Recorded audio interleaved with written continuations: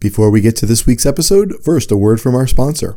New from Morally Superior Games comes this year's must-have playset, Resistance USA, featuring not one but two action figures. A man's home is his castle, and a castle needs defending. Introducing the White Knight, with stretchy pants and political slogan hat. Activate his rage fingers and hear him spout vitriolic tirades against his enemies.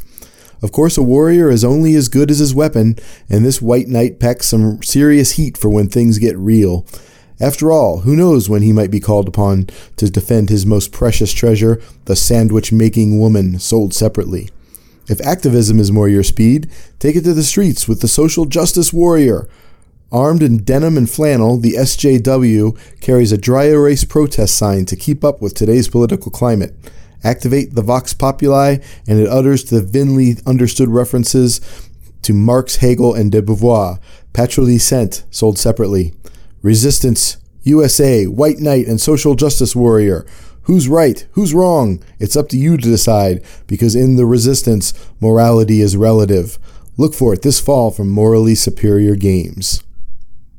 Thanks to Morally Superior Games, or more likely, or more correctly, that is, the listener who submitted that as a fake ad for our listener contest. If you're still not in for that, you have until August 15th to email us an entry. The more details on the Sectarian Review podcast website. Now to the show. You're listening to the Christian Humanist Radio Network, christianhumanist.org. Perhaps we need some outside universal threat. The scientist, the writer, the artist is challenged. If we were facing an alien threat from outside this world, the challenge must be taken up. And yet I ask you, is not an alien force already among us? I got nothing going on. You got nothing going on. I need something to do. We need something to do. You should know by now that man in the Bugatti, he's a member of the Illuminati. Thanks for downloading another episode of the Sectarian Review podcast, where we love our institutions so much we have to burn them down. You can talk back at us at our Facebook page, Twitter, or our website, sectarianreviewpodcast.com. And whether you love to hate us or hate to love us, please go to iTunes and review the show. That helps other people find us. Now sit back and enjoy. I don't really have to, cause I'm so bored here. I'm just getting stared at and straight up ignored here. If you wanna be a slave to technology, do whatever that you like, do whatever, baby. Cause I don't care. Yeah, it's alright. Have you no sense of decency, sir? At long last, have you left no sense of decency?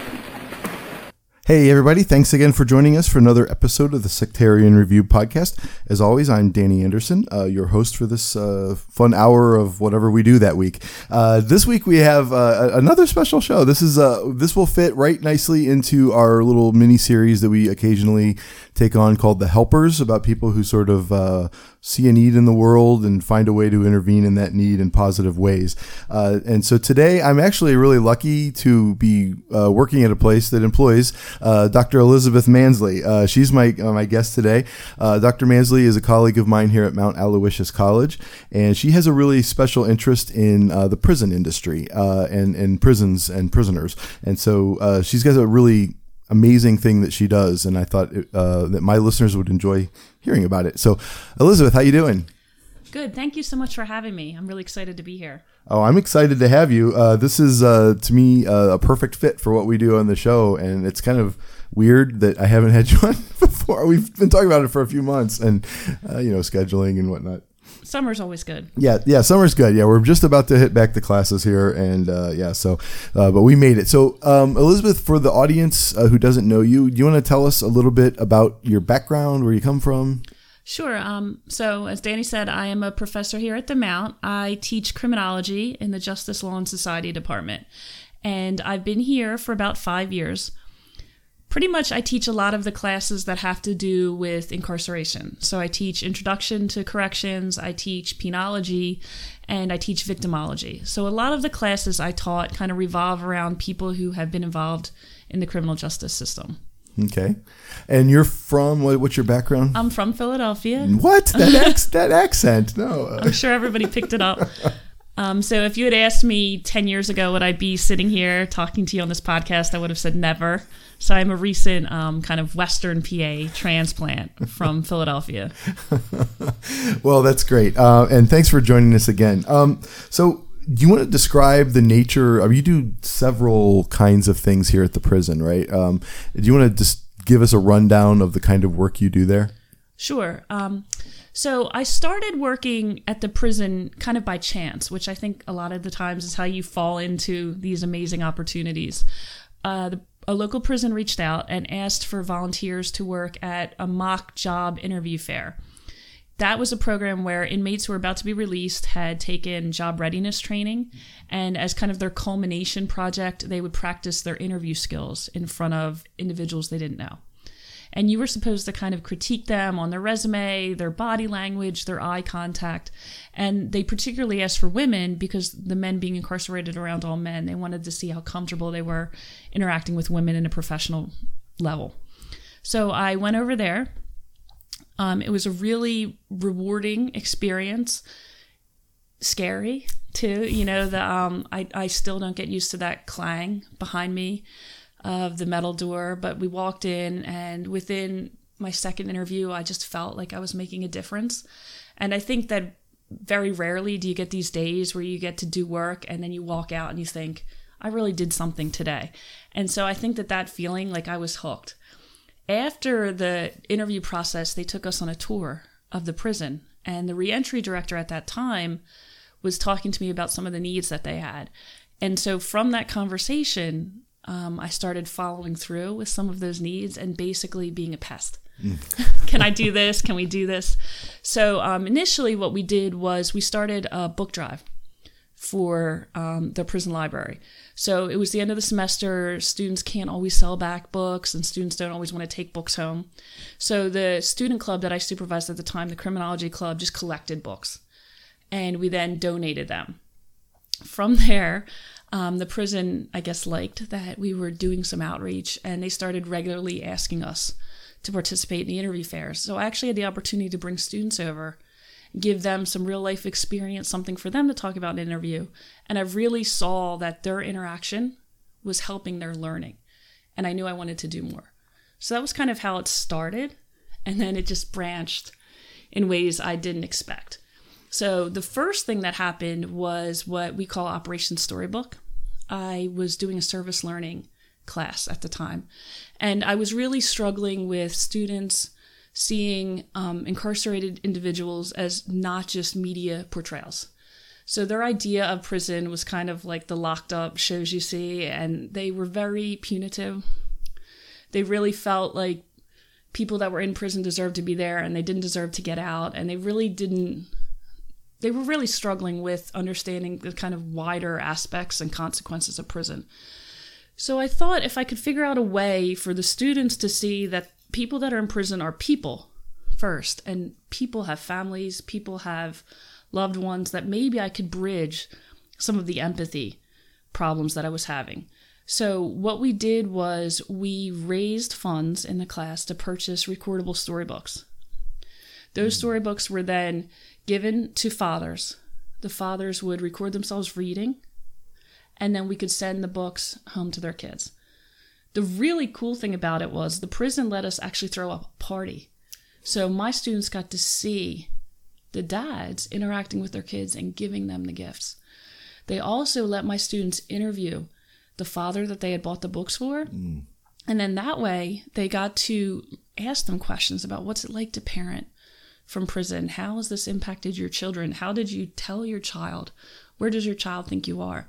And they got to see, at first, these are just dads, right? Dads who've done something wrong, but still dads. And then they got to see kids who haven't done anything wrong, right? Suffering. And I really helped them kind of start to see these broader implications of what we're doing with prison. Yeah, and to see the people as human beings, right? And not necessarily just, figments of the popular imagination. Real people. Yeah. And so that project went really well. My students got a lot from it. The incarcerated men got a lot from it. They actually gave my students a standing ovation at the holiday party, and their families stood up. And it was just really such a worthwhile experience. We've done it 3 times since then. Yeah. So service, just you mentioned this was part of a service learning. Just for people who may not know, that's a specific kind of class here at the Mount that it has specific kinds of goals and assignments, right? You want to tell us a little bit about that? Right. So service learning is the idea that you have to take what you're learning in the classroom and apply it in the real world. And Mount Aloysius has a value of service.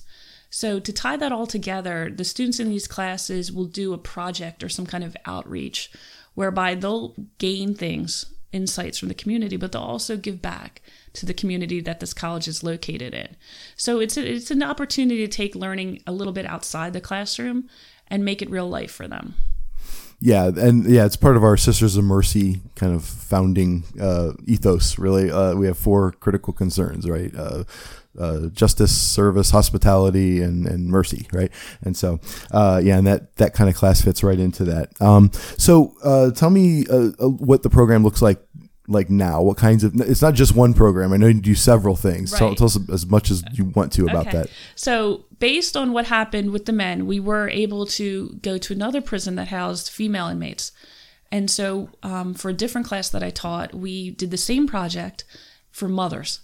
And then those mothers were able to receive the books to their children for Mother's Day. So it was kind of a nod to the fact that mothers are also incarcerated, and gave my students a chance to see kind of some of the different reasons that women tend to wind up in prison as compared to men, and also how pressing a concern it is for these mothers, particularly like custody issues. A lot of them didn't get to see their children at all, which was pretty different from the men who got to see their children more regularly. So they got to see some of those gender differences in incarceration.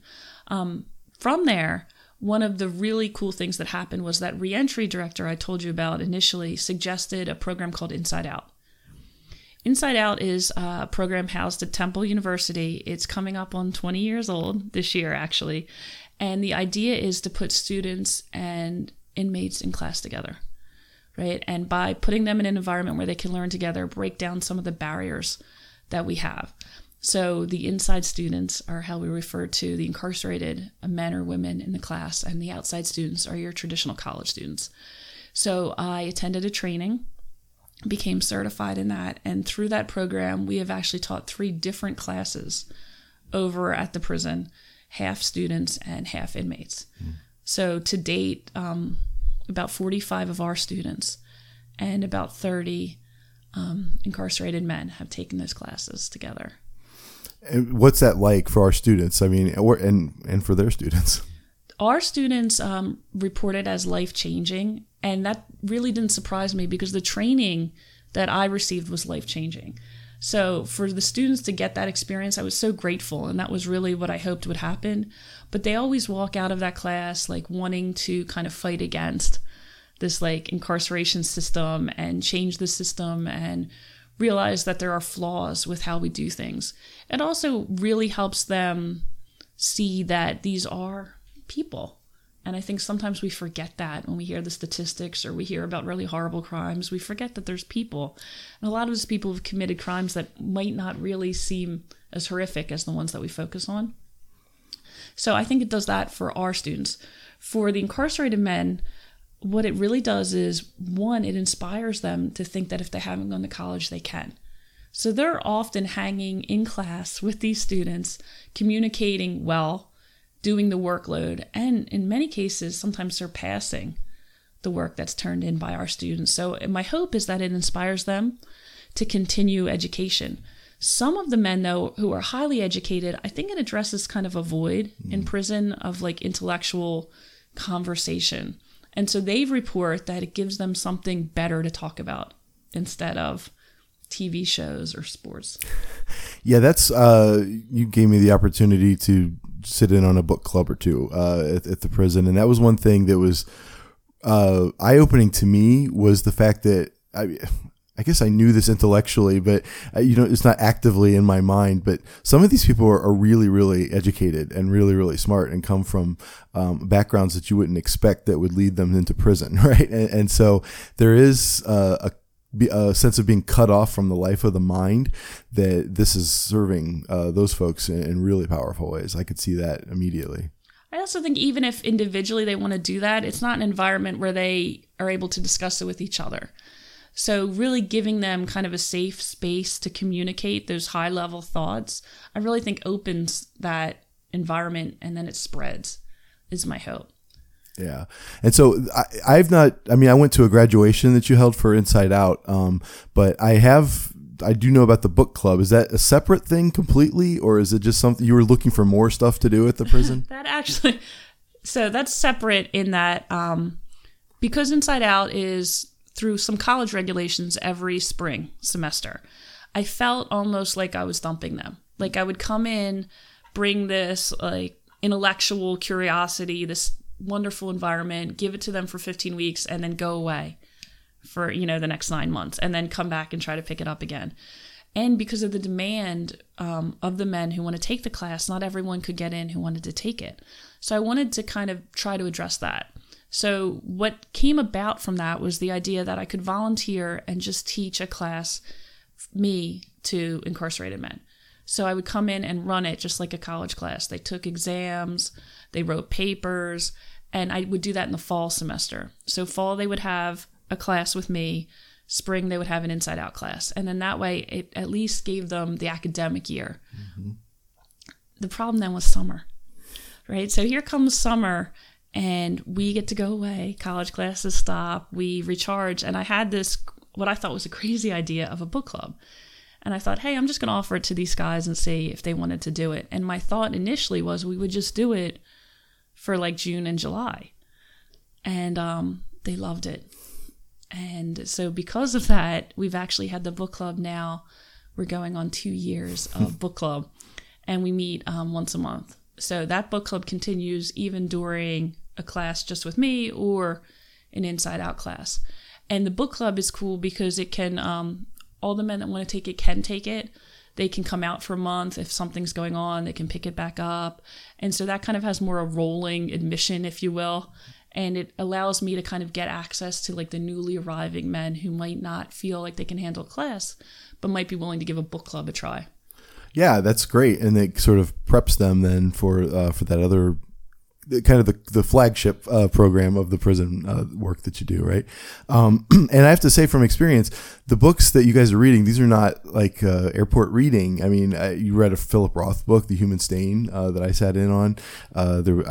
Lord of the Flies, I think, was another one. You did what was the giant King Arthur book? We did Mr. Babylon and The Once and Future King. Yeah. So these are heady books that these folks are really kind of voraciously tackling, and it's a really, I have to say, nothing against my normal students, but that was a level of excitement in a class, quote unquote, that you don't normally get in a normal college class. Like there was such a level of engagement and inquiry there that it was a bit of a high.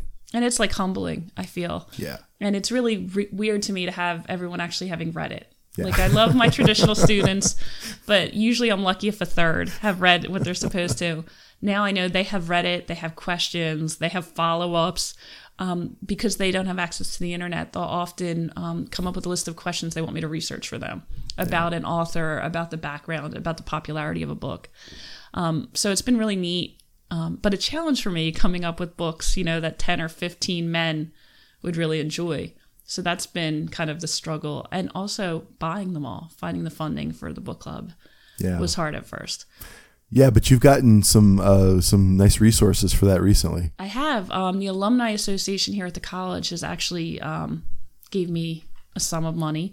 And then several people hear about it, or faculty members hear about it, and they'll offer to buy a book or just give me a little money and say, hey, please use this towards the book club. The faculty also has their own book club, and they've donated books that they've read.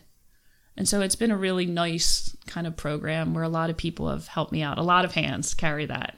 Yeah. We're actually recording in the office here in the criminology department, and with the shelf of some of the book club books here, and yeah, it's a philologist stream in a lot of ways. I think you're right. So you had earlier mentioned we live in an area that's sort of like former coal country, right? And so a lot of the industry that came in to replace that was prisons, right? And so it is an industry here. It's not just there's no coincidence. And you had mentioned earlier about some of the preconceptions that students come in with regards to that industry. Do you want to talk about, in general terms, some people call it the prison industrial complex, and some of the issues in criminal justice? As a professor, one of the major challenges to try to teach the correction side is that so many of the students come from families with parents who are in law enforcement, right? So they come from a history of policing, and they have that kind of worldview, which of course makes sense. That's how you're raised, and that would be what you would think. And so what often happens then is they've had very little exposure to almost the hidden side of criminal justice, which is corrections.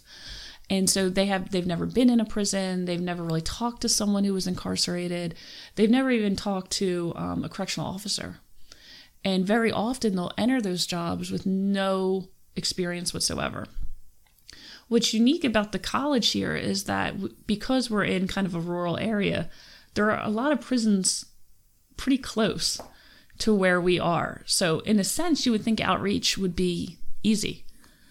But often prisons are not eager to have academics, particularly criminologists, come in because of a history of not really seeing their viewpoint. And so a lot of the times it's balancing all these diverse views, right? And even with the prison that I work with, it's convincing them that the benefits outweigh a security risk, right? And that I have to be clear that I understand why there are security risks when you're working with a prison, and to communicate to them, I can only do this because they do their part.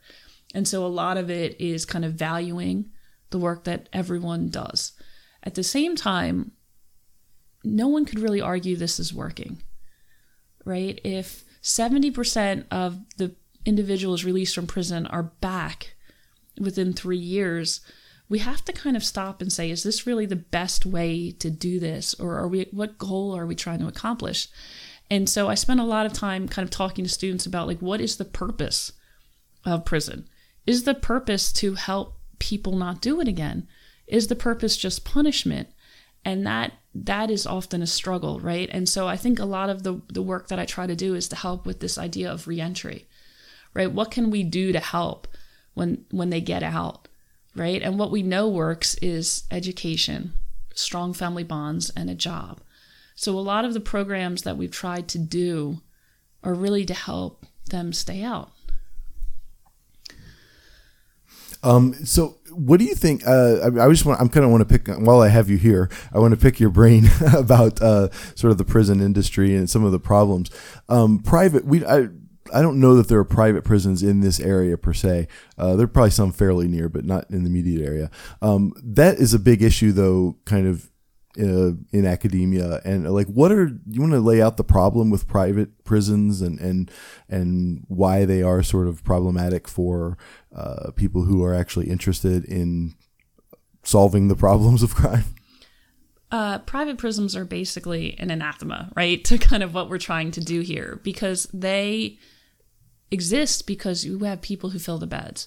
So for them, there's not really a need to keep people from reoffending because they exist because people are reoffending. So very often at those institutions, there's little to no effort for reintegration. They almost serve as warehouses.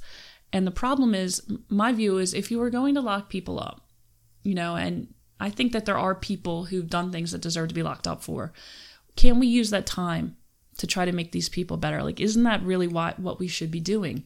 So in a private prison, if they're not doing any of that, there's no room for any kind of reentry programs whatsoever. I also talk to the students because a lot of the problem is the training that the COs receive, and by CO I mean correctional officer, at these two institutions, right? So at a private prison, they're often paid less, trained less, and yet watching more individuals. Whereas at kind of state-run, federal-run, the pay is better, the training is better, the ongoing training is better, they're unionized, so they have a lot more benefit at those prisons, which comes at a cost. So I think that part of the problem too is the individuals that often work at those private prisons are not as equipped to handle a lot of the needs of the inmates. Yeah, I happen to know, I mean, just living in this area, I mean, quite a few people who are employed by the prison system. And these are public prisons. And I just by being friends with them, I know how difficult that job is. And when you take away the protections that they do have and the resources that they do have in these places, in public prisons, and you take those away in the private prison setting, I can't imagine what it must be like either to be an inmate or a correctional officer in that environment. And that's really important to me that the students get that. I don't want them to ever think that while we're working to help inmates, we're forgetting that there's a group of people who are doing a very difficult job, right? And so I really stress to students how much we have to thank the correctional officers for making it possible for us to be there.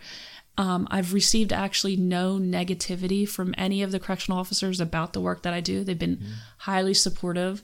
I mean, I know in one sense it kind of helps them to have like a carrot to offer, but I think a lot of it is a genuine concern for people and wanting to help people do better.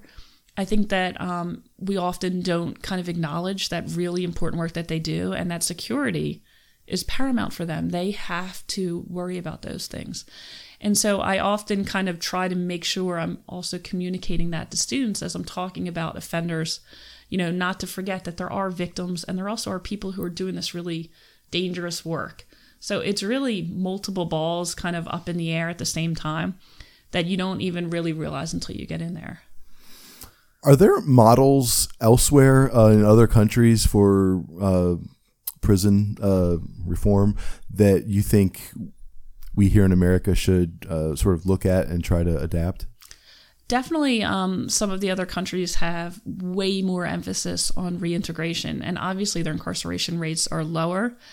I think one of the big reasons is the way they view drugs, right? That they tend to view them more as a social problem and a health issue and a medical problem rather than a crime problem. So very often they're not dealing a lot with the sickness of addiction. Another major difference is the mental health treatment in a lot of the other countries.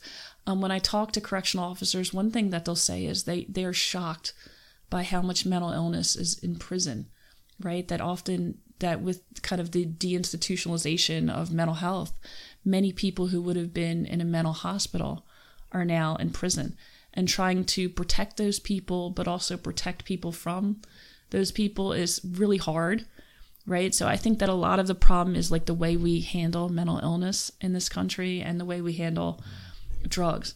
But interestingly enough, when I was researching the book club, there's a national program in Canada called Books for Inmates. Mm-hmm. And it's in almost every Canadian prison where they do book club once a month. So initially I was like congratulating myself on this amazing idea. It turns out it's not just my idea. Like a lot of people have those programs. So like we know these things about the arts that help and education that helps. And we are trying now, right? So we've kind of reinstituted offering college classes at prison with some trial Pell Grant programs again. And I think that that's all good. I would hope that we kind of continue that work. Yeah. What is it? I mean, do you think about reading a book with other people that is therapeutic? To be honest with you, the success of the book club, which the men have actually named afterwards, has shocked me. And I've thought a lot about why it is that book club works. And what they do is I've noticed they'll take the story and they'll analyze the characters and they'll analyze decisions that characters make. And then you start to hear them talk about themselves, right? So very often they'll engage in a discussion about a particular character. And I see why he thought that because I used to think that too. And so what it's allowed them to do is reveal things about themselves in a way that's safe, in a way that's kind of controlled, in an environment where they don't get a lot of self-disclosure. So I think that they've kind of used that in a sense as therapy right? And we've tried to pick books that talk about like concepts of justice and redemption and identity that allow them to ask questions like that. So I think that it gives them kind of like a safety almost to hide behind characters and then push through that and talk about themselves. Yeah, from my own personal experience there, now that you're mentioning that, I do remember, I recall that much of the kind of questions and the things that were interesting to them had to do with like individual characters and not necessarily plot.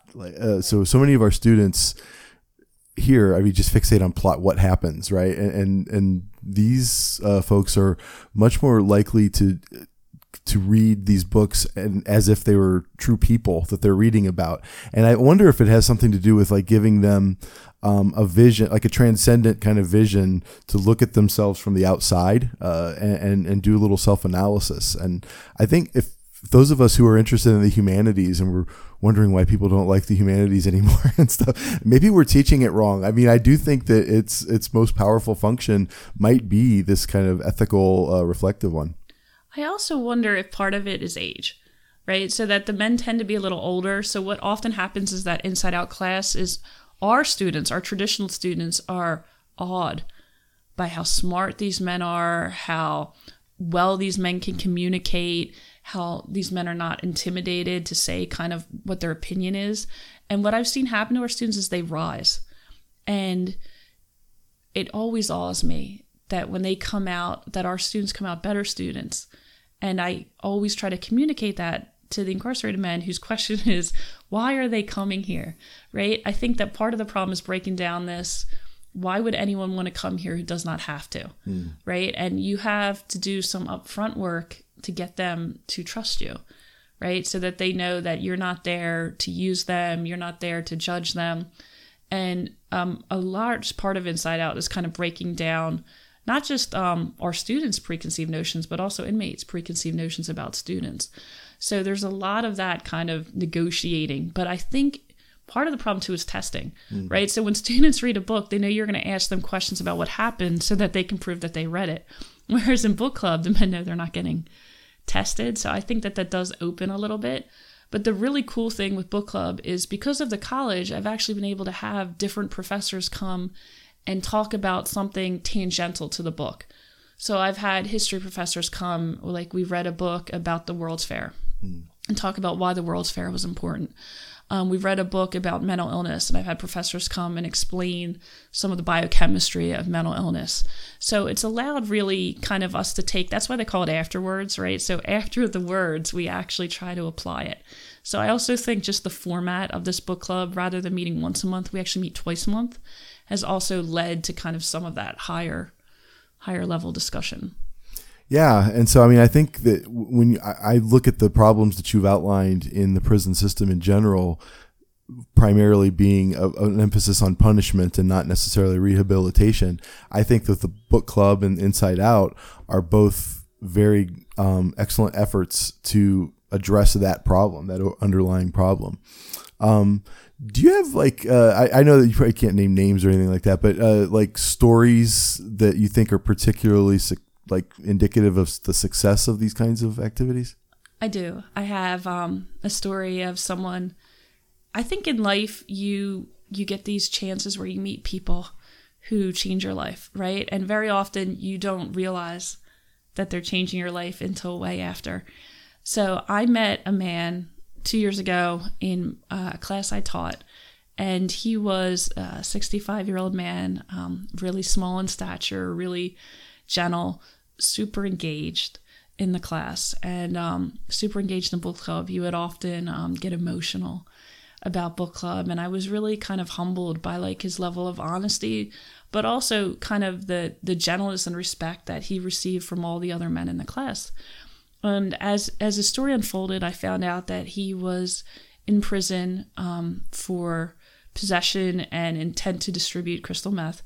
He had received a 20-year sentence, and he had been incarcerated when he was 50. He was in food service, and people who've worked in restaurants kind of know drugs are pretty prevalent, and that he had served up to that time 14 years of his sentence. And he revealed to me, and to the men actually in the book club that he was also homosexual, and that a lot of things had changed. Like he couldn't imagine what the world was like, compared to 15 years ago. And that he really wanted a chance to give back, right? That he had been in book club and that he had been in this class, and he felt like he could do something to make things better for people the way book club had made things better for him, right? Giving him this opportunity to share things. His sentence was commuted on the last day of President Obama's presidency. Okay. And so he found out that they were going to take 4 years off his sentence. So he has volunteered to work at an AIDS hospice to help men through like the end of their lives who are suffering with that disease. And that's his way to give back. And so I think that, that given the chance, many people want to do better, right? And so like everyone who met him, all our students, all the faculty that met him were touched and were so... I know the sisters were praying for his commutation to go through, and that if there was a man who deserved a second chance and I felt like was running with it, like he was one of those men. The other stories really that touch me kind of as a parent with young children are the ones of the parents. And so a really painful one was when I was at the women's prison, I had to actually record the books with the mothers. So if you don't know what I'm talking about, they're like these Hallmark books that come out at Christmas, and you can record yourself reading them. So as you turn the page, it's actually you reading the book. So it's almost like a pseudo kind of reading your child to bed. I had a mother who couldn't read, and all I could think of was she would memorize the page. We'd have to memorize the page and record it, and that, like, what chance are we giving you when you get out? You have a record, you can't read, you're battling addiction to drugs. She was in there for shoplifting. And I just thought, how are we setting her up kind of in a situation where she will not be right back here? So I've kind of seen a lot of that. I've seen a lot of families really struggling. One thing the students actually picked up on is usually when you see your child after the end of the day, like they run right at you, and you've only been gone a couple hours and they tackle you and hug you, and that it was such an artificial environment that their children would come in and kind of line up almost across from them and not break that physical barrier. So I think a lot of kind of what I've learned about is how it's not just, you don't just lock up a person, you lock up a family.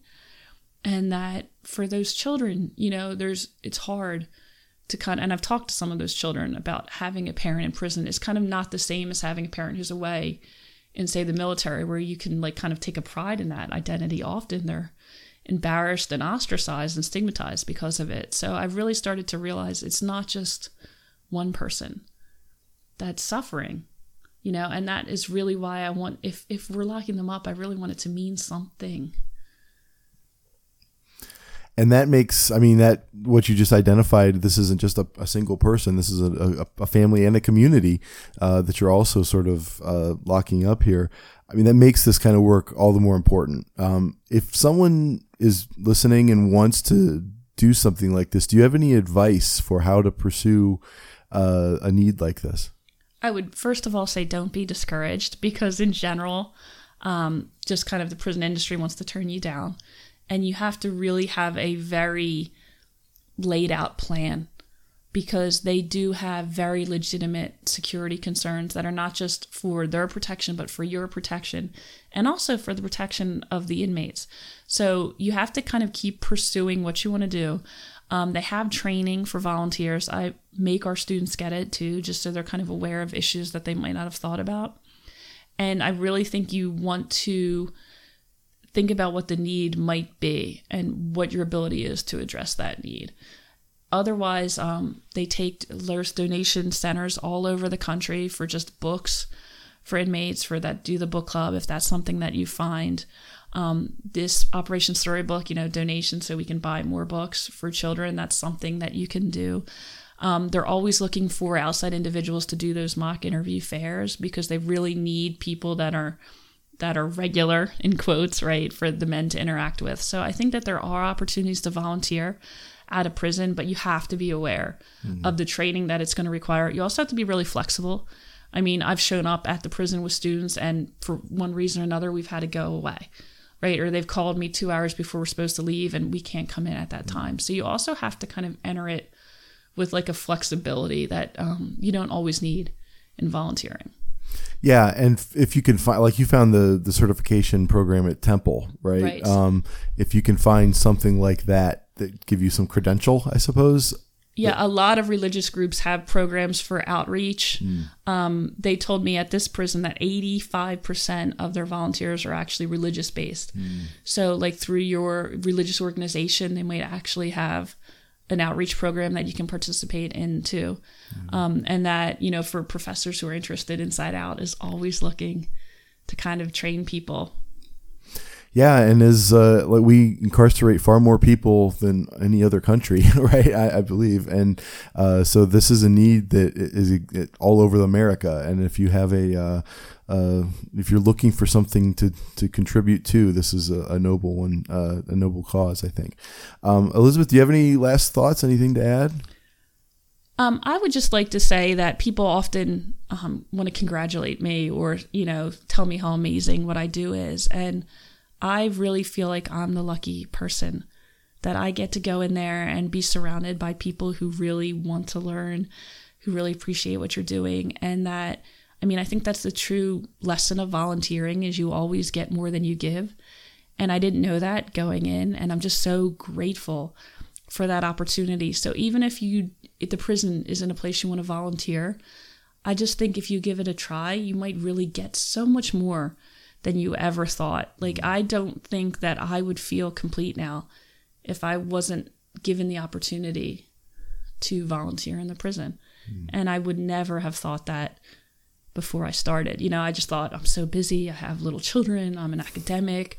You know, I work full time. I'm trying to be a parent. And carving just those couple hours out has just made my life better. And I didn't know that that was going to happen until it happened. And I'm so grateful for that. So I would hope that people would maybe just give volunteering in some semblance a try for an issue that matters to them.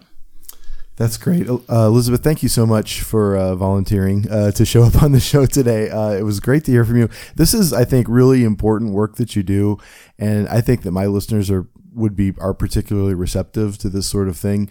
I hope that you've inspired someone to go do something along those lines. I think that it's a beautiful thing, and the small contact that I've had with it, it is very meaningful, just on a personal level, and it really does open your mind to other perspectives in an extremely powerful way. So, Elizabeth, thanks for joining us today. Thank you so much.